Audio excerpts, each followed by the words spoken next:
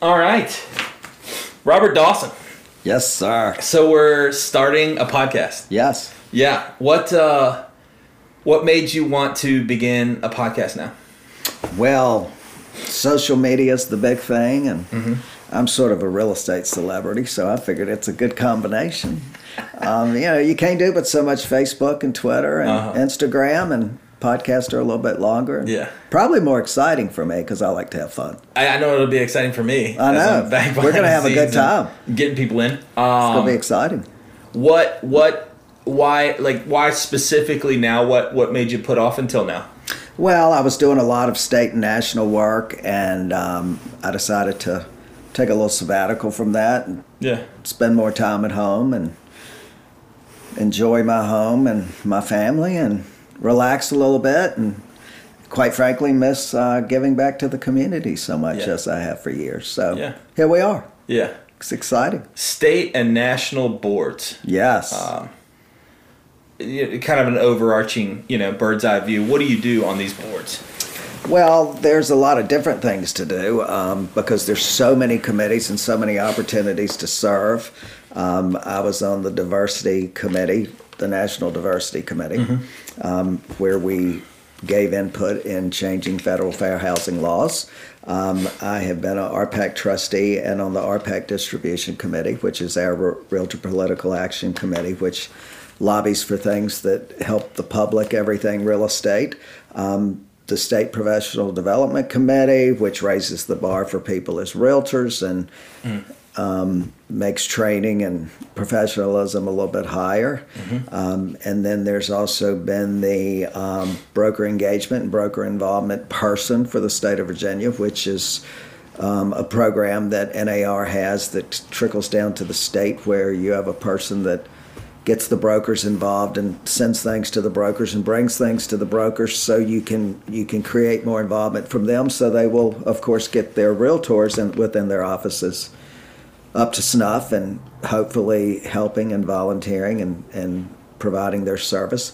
And so there's just so many things. But it's a lot of time away. It's a big commitment. It for all that I was doing, it totaled about 5 to 6 weeks a year, actually, work days out of 5 or 6 weeks. So now I decided I needed a little break from that, take a little sabbatical, and give back to my community. And that's this podcast as a result of that. So now we get 5 to 6 weeks of Robert Dawson. We're going to get 5 to 6 weeks of Robert Dawson telling the world how to be a wonderful place. Yeah. So are we going to focus on real estate? We are not really going to focus on real estate. Okay. I think given my time in the real estate business that I can't help but have some real estate. But but our focus is going to be on community involvement and different people that coming in that can talk to people about what they do, rather it's the United Way or rather it's the Alzheimer's Association or the Cancer Society, etc. Really more exposure for those people, explaining what they do, how they help the community, and how other people can get involved. And hopefully maybe this will really be a landing page for realtors to pick up some local volunteerism, but then also educate the public on what these people actually do and how they do what they do and how they reach our public in Lynchburg and the 4 surrounding counties. Actually, Central Virginia, all the way to Charlottesville. We'll have some Charlottesville people. And, and we've got so many local, and I'm always surprised how I'll meet a new organization, nonprofit, you name it, and it's right here in my backyard. Had no idea. I didn't even know there was the need for something like that. And not only that, there's this thriving nonprofit helping folks in different ways. Homeless people are a prime example. I think everybody in and around Lynchburg thinks that we have no homeless population, and we have a good-sized homeless population.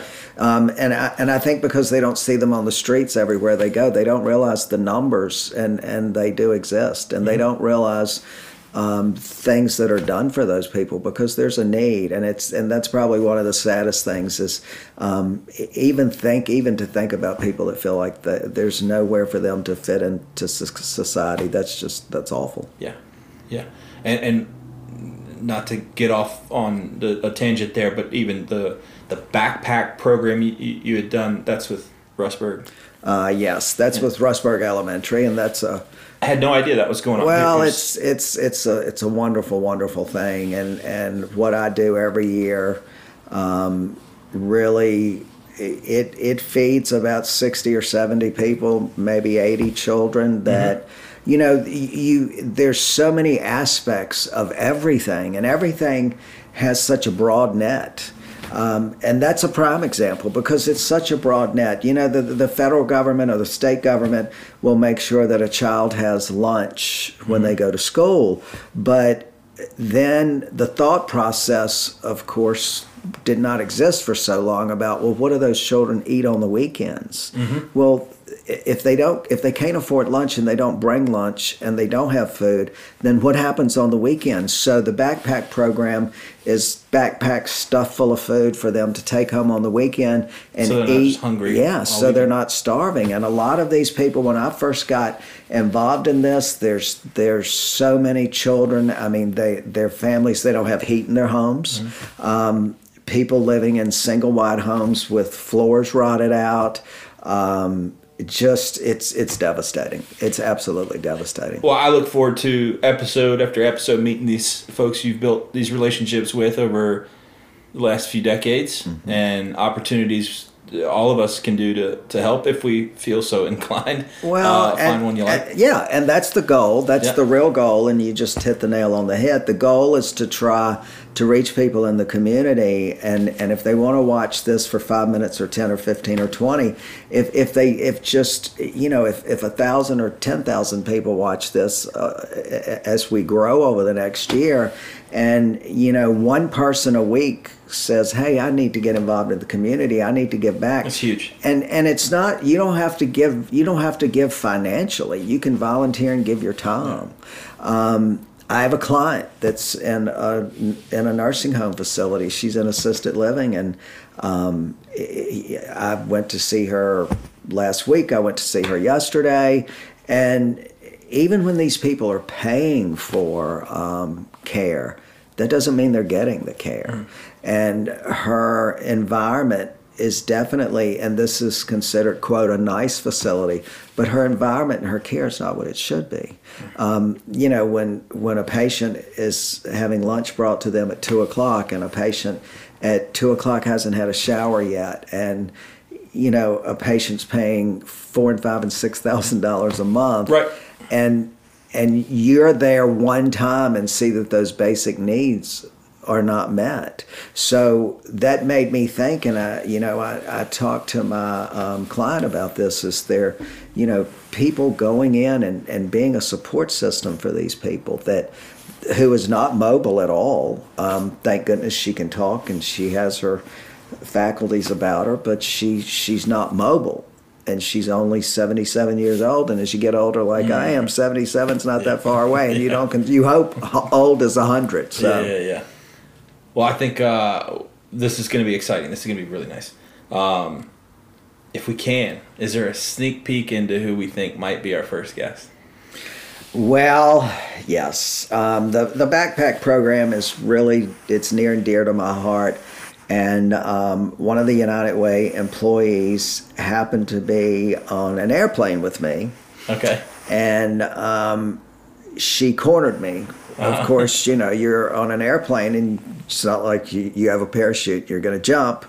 So she was seated beside me, and she is with the United Way, and we started talking about programs. She knew that I was a native of Russburg, and so she threw the pitch of the backpack program. Yeah. And it was an absolute no-brainer, and there was no way that I could say no. Yeah.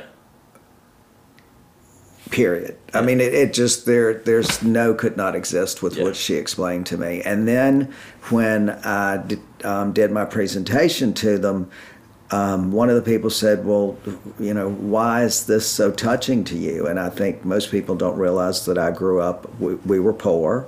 My father died when I was 4, and my mother raised 5 children by herself from 4 to 14. We were in a big old house in Russburg. We had heat in one room. I compare my brother and sisters and I sleeping all in one bed, sort of like the Willy Wonka and the Chocolate Factory with the grandparents. And it was cold. And our bathroom had been added on, so the pipes froze, and we didn't have a bathroom to use. So I used the term slop jar. Most people don't know what that is. And so I really related to these children and the need. And so since that time, I have participated with this. And I don't think I'll ever stop.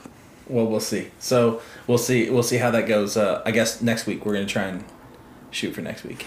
Yeah, we're gonna roll Joan Phelps up in here. Joan Phelps, aka Dragon, and Dragon, and we're going to learn all about the United Way. Okay. One thing I'll say that's really interesting, and I'm going to go ahead and get this pitch in, is I have so many people say I don't want to give to the United Way because the funds don't stay locally. Yeah. And that's could possibly be true because I think it's more regional now than it was years ago when I first got in the real estate business. But you can, as I have, you can dictate the program that you totally support. So so that thought process is not the case. Okay. And all of my money goes to that program. Yeah. I'm excited. It's going to be fun. I'm excited, yes. We're going to have some good episodes. Robert Dawson, thank you. Thank you, Mr. McKinney.